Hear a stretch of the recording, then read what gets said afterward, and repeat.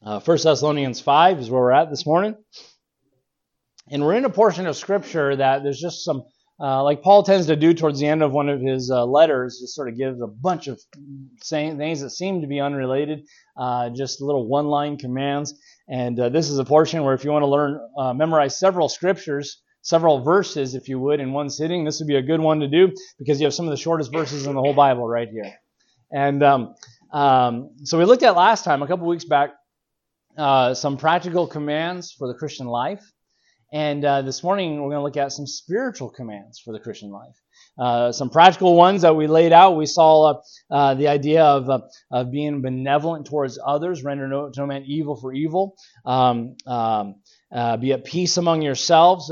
We ought to be joyful, continually joyful as believers. Rejoice evermore. We ought to be continuing in prayer. Pray without ceasing. We ought to be always thankful in everything, in every situation, every circumstance, being thankful, for that's the will of God. And this morning we want to find ourselves in just a few short verses, verse 19 through 22, and pray they'll be a help to us this morning. I'll go ahead and just read them, and then we'll have a word of prayer.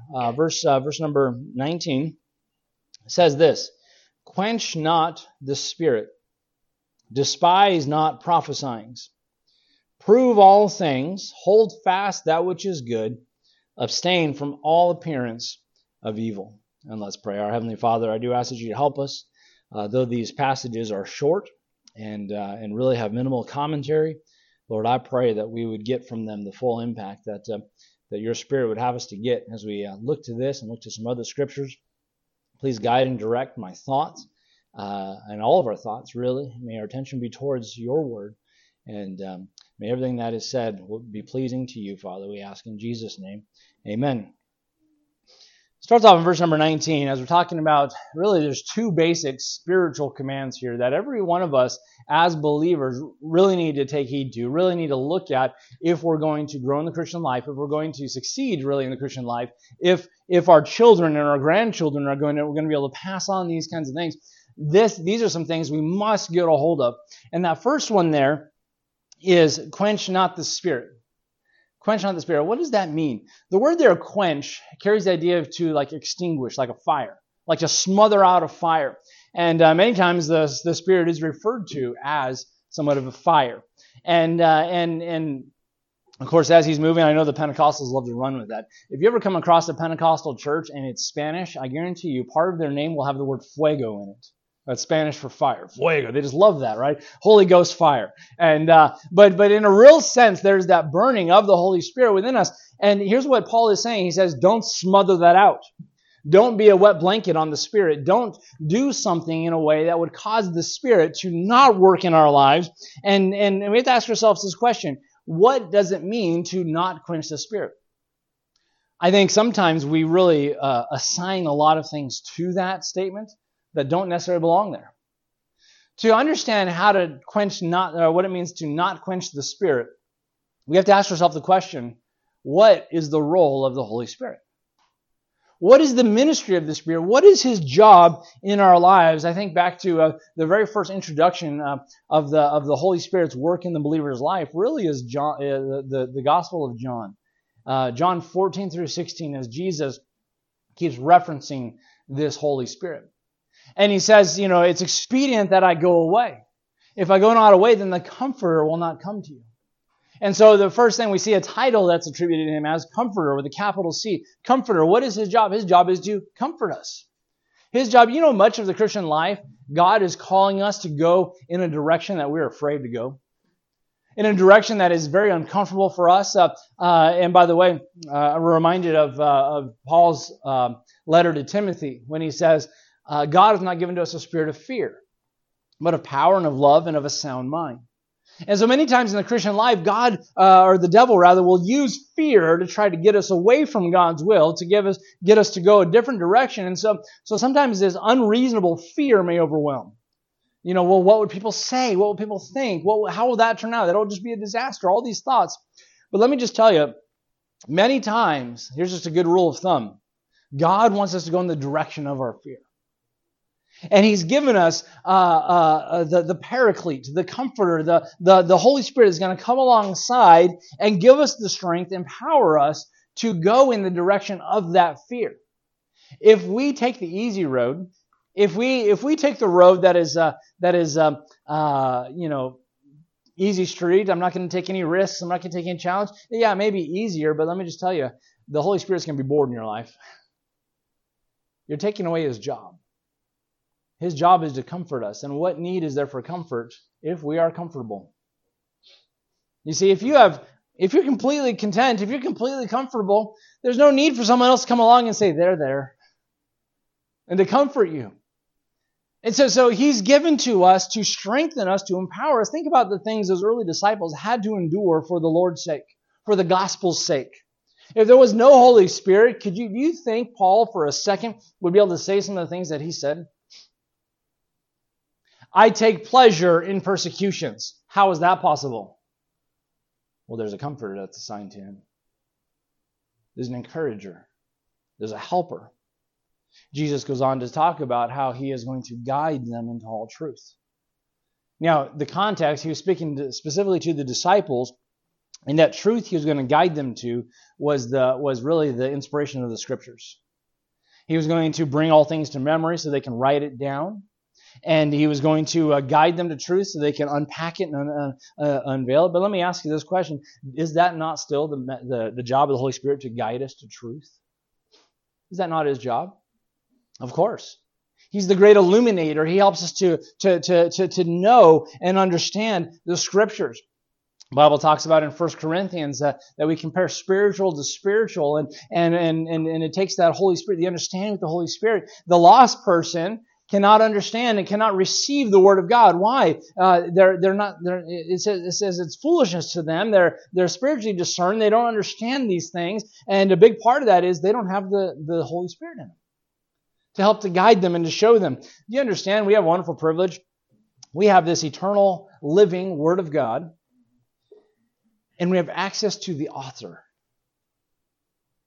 It's not just some, this mysterious book that's passed down that nobody really knows what it says. And by the way, I think a lot of people treat it like this. Like nobody really understands and knows what it says. So it's kind of what it means to you and how it speaks to you. And so we're all just kind of, it's really this mystical kind of a book. No. It's a very practical, literal, real book. And we have an author that we have access to that we can pray like the psalmist prayed. Open thou mine eyes and behold wondrous things out of thy law. We can come before it and say, God, will you help me to understand?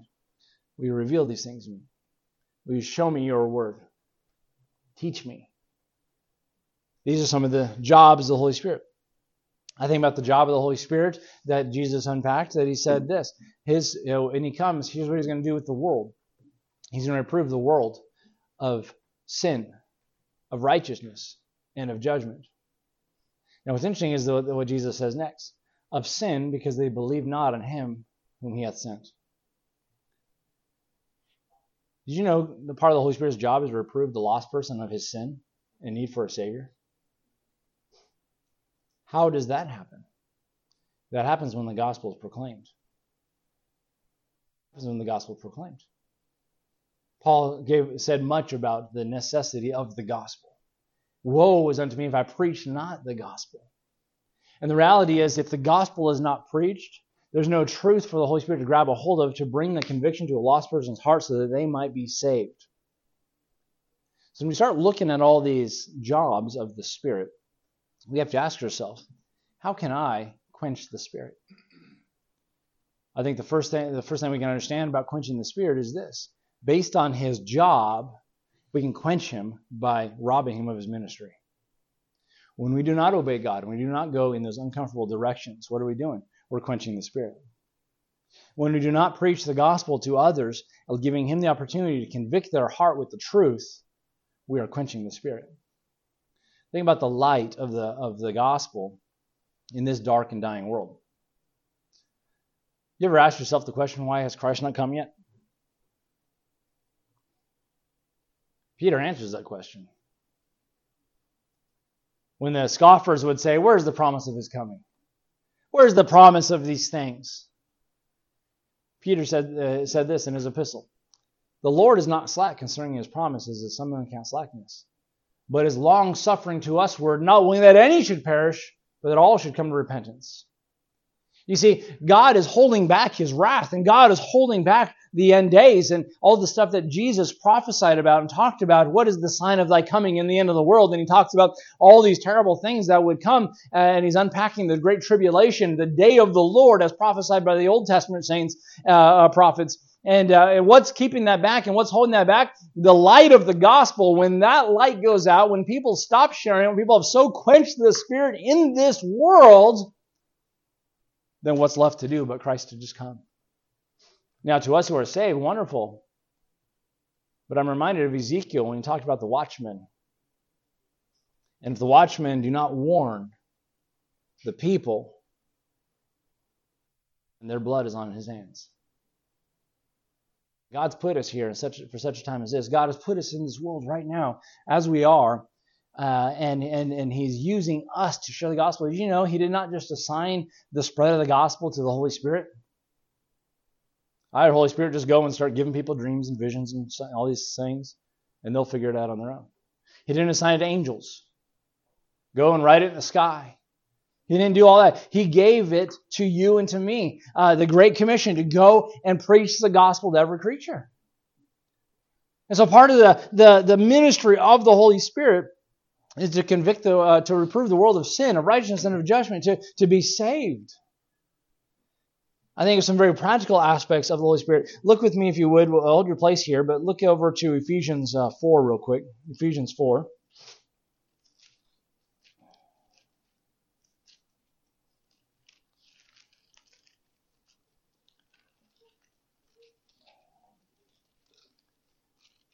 Ephesians 4, and look at verse number 20. Very similar phrase Paul uses here. Not 20, verse 30. Paul says this, and grieve not the Holy Spirit of God, whereby, by the Holy Spirit, you are sealed until the day of redemption. By the way, praise the Lord for that. If you're saved, you have the Holy Spirit, you are sealed until the day of redemption. Right there, that verse is right in the midst of, I believe, a section of how we can grieve the Holy Spirit. And I'd say that's a very near thing to quenching the Spirit. Put like you're extinguishing a fire, you're shutting Him out. Let's back up just a little bit to verse number 20. Prior to verse number 20, it talks about living in their ignorance. The darkened heart is alienated from God, and basically who we are before Christ. But look at verse number 20. But ye have not so learned Christ, if so be that ye have heard Him and have been taught by Him, as the truth is in Jesus. So those who've been saved have learned Christ, they've been taught by Him through the Word of God, and knowing that the truth is in Christ, verse 22, that you put off concerning your former conversation the old man, which is corrupt according to the deceitful lust. Listen, as a believer, you and I must come to this conclusion that the old nature, the natural nature of you and I, is at war with God. It's at odds with God. And you know what we've done in this world? We've so blurred the lines, and we say, you know what? We can just sort of reform ourselves. We can be a Christian lost person. You say, that doesn't make any sense. That's almost kind of how we unpack it. You know what? Okay, forget about, reflecting Christ and the new man and the new nature. Let's just kind of let's just do better. Let's just improve. No. There's this huge dichotomy. They're at odds with one another, right? This is who you were. This is who you are. Here's the old man. Here's the new man. And they really are at war with each other. They're at odds with one another. And so we have to come to this conclusion that we must put off the former conversation of the old man, which is corrupt according to deceitful lust. The corruption is in our desires, in the deceitful lust. Verse 23, and be renewed in the spirit of your mind. So there's renewal in the thought process. Verse 24, that you put on the new man, which after God is created in righteousness and true holiness. Wherefore, putting away lying, speak every man truth to his neighbor. So, in the one hand, here's what the flesh would say, lie. On the flip side, we say we must put away lying, and in its place, speak truth to your neighbor. By the way, it's an interesting concept in Ephesians and Colossians, this idea of put off, put on. If you struggle with lying, you can't just stop lying. You have to start intentionally speaking the truth. Some people, by the way, become perpetual liars, habitual liars. And they'll lie about nothing. Like they just feel like they have to lie. They have to come up with a story. They have to tell something. And here's what you do. I've counseled people with this. Start looking for truth to just say.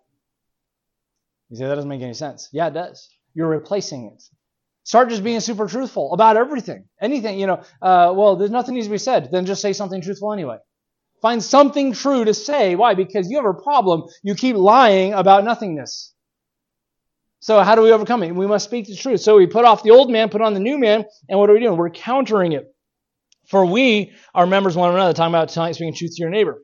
Verse 26, be angry and sin not. Let not the sun go down upon your wrath. Neither give place to the devil. By the way, that's a whole sentence, those two verses. So in other words, that when my anger is improper, when I've given place to wrath, if you would, I open the door for the devil. That's interesting. Verse 28. Let him that stole steal no more, but rather let him labor. How do you overcome somebody who's given over to stealing? By the way, that's also the thing that becomes an addiction. Maybe it starts with petty theft, and I've seen people, I've heard of people that they have this just need to just steal little things from stores and whatnot, and they're always just like stealing stuff. So he says, how do you overcome that? Get a job and start working, and then you give away your money. Okay? It says, work with your own hands, that which is good, that he may give to him that needeth. So how do you overcome stealing? You start being incredibly benevolent. You start donating. You start giving money to others that have needs. Verse 29. Let no corrupt communication proceed out of your mouth, but that which is good to the use of edifying, that it may minister grace to the hearers. Corrupt communication. Listen, we struggle with this. Many times as believers, corrupt communication becomes habitual as well. You would say, what's so corrupt about the way I'm communicating? How about the constant sarcastic attitude? How about the constant biting and tearing down and, it's all in jest. It's just playful. Yeah, what starts off as playful can become a character. It can become a character trait. And by the way, even as a church, it's something we have to guard. Listen, when guys get together, that's just what we do, right? We just kind of, we're always at each other and teasing and playing and all that kind of stuff. that can start to become sort of an atmosphere. I can tell you right now of a church that's kind of the culture of that whole church. It's just very sarcastic and just, it starts to wear on you. And we ought to guard ourselves, right? So it says this, let no corrupt communication proceed out of your mouth, except here's what we should do, but that which is good to the use of edifying, the building up, the encouragement and instruction, the building up. Why? That it may minister grace to the hearers. Think about this. If you as a parent in your home hear your children tearing each other down, just coming down with very negative, very hurtful things that are being said, what does that do to you as a parent? Does that make you want to, take him out to a nice dinner? Maybe buy him something? No, it so grieves you. It so burdens you. It's, those are the times you got to sit down and say, guys, we need a reset here. We need to stop what we're saying in our talk. There's this attitude in the home. Imagine what it does to the heart of God when He sees His children doing that with one another. This corrupt communication coming out, and this tearing down, and this antagonism, and this sarcasm, and all these things that come from it. So it's saying, let no corrupt communication proceed out of your mouth, but that which is good to the use of edifying may minister grace to the hearers, and grieve not the Holy Spirit of God. So that and attaching to it is saying, listen, these kinds of things, what are they going to do? They're grieving God.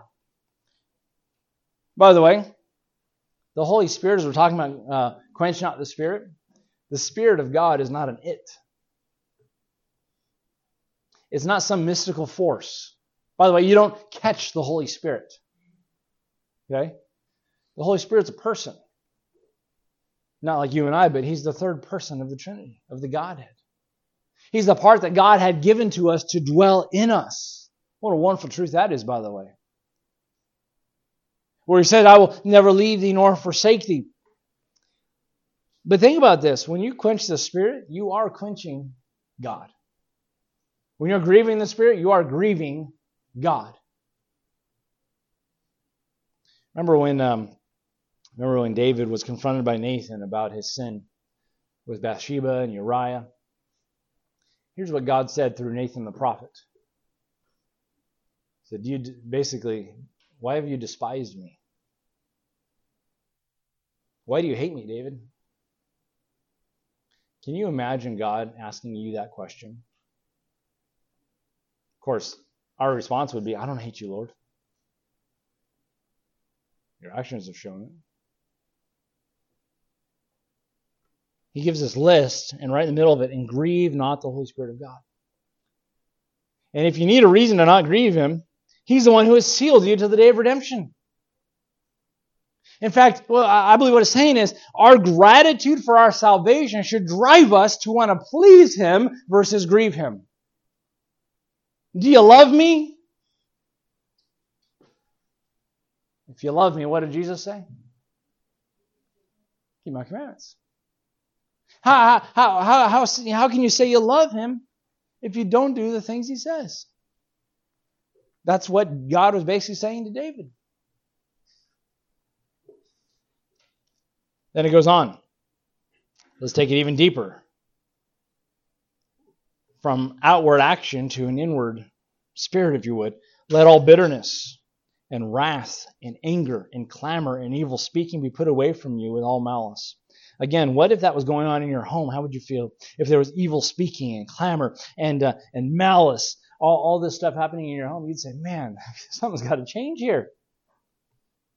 And yet we allow these things into our life, and what does that do to the heart of God? And then it goes on, be kind one to another, tenderhearted, forgiving one another, even as God for Christ's sake hath forgiven you. And let me just say this, I believe on the one side, as these things may grieve the heart of God and quench the Spirit of God, on the flip side, I believe we're never more pleasing to God than when we're forgiving one another, when we're loving one another, when we are putting away bitterness, when we're being tenderhearted, being kind one to another.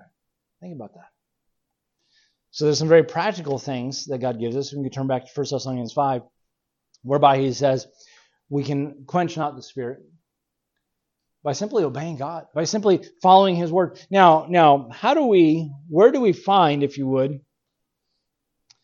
the instruction to follow the Spirit? Again, as soon as we start talking about the Spirit, we start talking about pneumatology, so quickly it gets all mystical with a lot of people. And that's quite frankly why Baptists don't like it, because we like practical. We like, let's just kind of keep things real. Let's not get mystical. Let's not get symbolic really with Scripture. The Bible's literal and should be taken literally and all that stuff. And so what we do is we tend to avoid getting into any of that stuff because, well, what is the Greek word for the Spirit? The pneumatos. It's where we get pneumatics. What does it mean? Breath. The holy breath is really what Holy Spirit, that's the translation. And so you say, it's just breath. How do I define that? How do I say breath is a person? And so it kind of gets weird. And so we look at this, and here's how some people take it. If you're not guided by the Scriptures and you start talking about the Holy Spirit, what do you have left with? Well, it's this force that's sort of moving within me, and it leads to this idea, this thinking that have led many astray that, well, if the Holy Spirit's in me and it's that mystical force of God, then now I can have divine revelation. Or now I can, as he leads me, I can't question the Spirit. So if I fall on the ground and start flopping around like I'm having a seizure, that must be the Holy Spirit of God. If I start barking like a dog, that must be the Holy Spirit of God. If I have uncontrollable laughter in church, guess what? It must be the Spirit of God. And we have this weird idea, hey, never question the Spirit. Wait a minute, the Bible says that we should try the Spirit. We should test the Spirit. How do we do that? Well, we do that by the Word of God, which leads us to verse number 20. So the first command, quench not the Spirit, the spiritual command. Second command is this, despise not prophesying. Despise not prophesying. Now, before we get into this, we must define what is prophesying, or what are prophesying. And really what it is you have a couple ideas when you look at the word prophecy or prophesying in Scripture. You have the foretelling of truth, and then you have forthtelling of truth. Foretelling is the divine revelation. It's many times when people would even predict the future. By the way, did you know most prophets in the Bible didn't actually predict the future? Most of what was prophesied was actually very real to the point of that day. And then it would be sometimes an unusual thing that says, oh, and then the day of the Lord. Oh, something to look forward to. Oh, Messiah. Those kinds of things would be ahead. But much of what they were doing was simply speaking on God's behalf. Thus saith the Lord. You've many times very negative, right? You have not done right before God. Thus saith the Lord. They would give those statements inspired of God to declare, to deliver those things. Now, the day and age we live in, we might use this statement. The canon of Scriptures is closed. What are we saying? There's no new revelation. Everything that God wants us to have inscripturated for us has been given already. And so there's no new revelation. There's no new prophecy in that sense. So the second definition of it is forthtelling. I'm speaking forth the Word of God. I am taking what God has already said and I'm expounding upon it. Okay? Now let me just say this. Not everything that someone takes from the Bible and says outward to you is necessarily properly prophesying. And that's why we must be so careful with this. But what is it? So prophesying is this. It's declaring Scripture accurately. Declaring Scripture accurately. It must be tested, by the way. It must be tried. So when it says despise not prophesying, so prophesying is speaking forth the Word of God, declaring it, bringing it to light, expounding upon it. Let's look at the word despise not. The word despise carries the idea of to have a very little regard for. To have very low regard, despise, even to the degree of hate. Like when God said to David, do you despise me?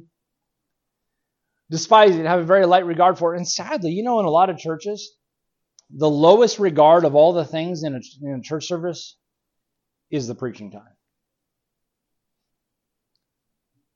If you were to rate everything, we had such wonderful worship. The worship went on for 50 minutes. And the Spirit was moving. And the lights and everything was just, and we have very high regard for that. And then, the preacher got up for 10 minutes and, trying to stay awake. I remember I was in Iraq and I was preaching the gospel in Iraq and I got threatened with a court-martial by a Catholic chaplain for preaching the gospel without a license. I thought, boy, I'm in good company. I think that was John Bunyan's accusation as well. And he was telling me, he's like, part of my job as a chaplain is to make sure all the spiritual needs of the service members are met. And they said, what kind of a church service are you looking for? And I said, I was like, well, how do I describe this to him? I said, are there any real conservative church services? Are there any guys that use the King James Bible? And I'm just kind of throwing some things out there. And then his chaplain assistant says, hey, I think chaplain so-and-so uses the King James Bible. And I was like, okay, I'll start there. And it turns out there were two chaplains that would kind of alternate week by week. And this guy came from a very conservative Baptist church. This chaplain, he was a pastor, a reservist, and he was just deployed with us. And what was interesting, though, is they didn't really have any part of the service part of it. And so there was a praise band and there was all this other stuff going on. And I'm looking around and I'm sitting here and, I'm listening to the music and things. And people are getting into it, man. People are standing up, they're crying and they're raising their hands and super emotional. What was interesting was when this guy got up, I'm telling you, and he was a good preacher. Sound, solid Bible preaching, a gospel message in the sermon. I mean, it was solid. And I'm looking around, and what am I seeing? People were asleep. I mean, like people were fighting sleep. And it wasn't like a boring preacher. It was a good sermon.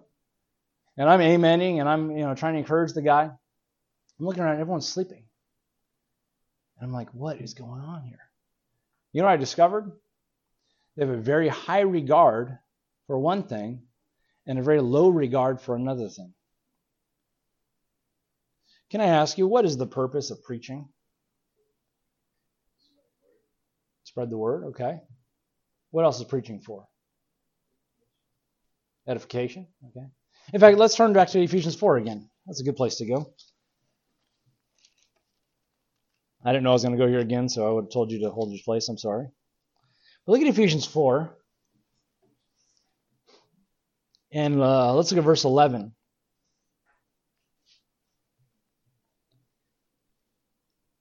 And he gave some apostles and some prophets and some evangelists and some pastors and teachers. Why? For the perfecting or maturing of the saints, for the work of the ministry, for the edifying of the body of Christ, till we come to the unity of the faith and the knowledge of the Son of God unto a perfect man. That would be this metaphorical man of Christ, this collective, if you would, all of us coming together into a perfect man, into the measure of the stature of the fullness of Christ, that we henceforth be no more children, tossed to and fro and carried about with every wind of doctrine, meaning that the purpose of this is going to establish you in your doctrine. You're not going to go this way or that way. You're going to be sound in doctrine by the sleight of men and cunning craftiness whereby they lie in wait to deceive. But speaking the truth in love may, here's the key, grow up into him in all things, which is the head, even Christ, from whom the whole body fitly joined together and compacted by that which every joint supplieth, according to the effectual working of the measure of every part, maketh increase of the body, get this now, into the edifying of itself in love. The Bible tells us in 1 Corinthians that it pleased God by the foolishness of preaching to save them which believe. So preaching the gospel, declaring the gospel of Christ is God's vehicle for getting us saved, but it's also God's vehicle for edifying us. Folks, it's spiritual work. Now let me ask you this. Do we have that attached to any other activity we may do in church? Hey, does the Bible talk about sacrificially giving in church? Absolutely it does. But does it say that you will give your way to perfection? No. Does the Bible speak about worship with music and song? Absolutely. But does the Bible say that we are going to grow in spiritual perfection by our music? No. But the Bible does say handling the Word of God will grow you to spiritual perfection. What I mean by perfection is the Bible word that is completion, maturity. Folks, it's spiritual work. If it is spiritual work, then would not the preaching time of a service be the most important time of the service if God's purpose for us is to grow more like Jesus Christ? I would say so. And so what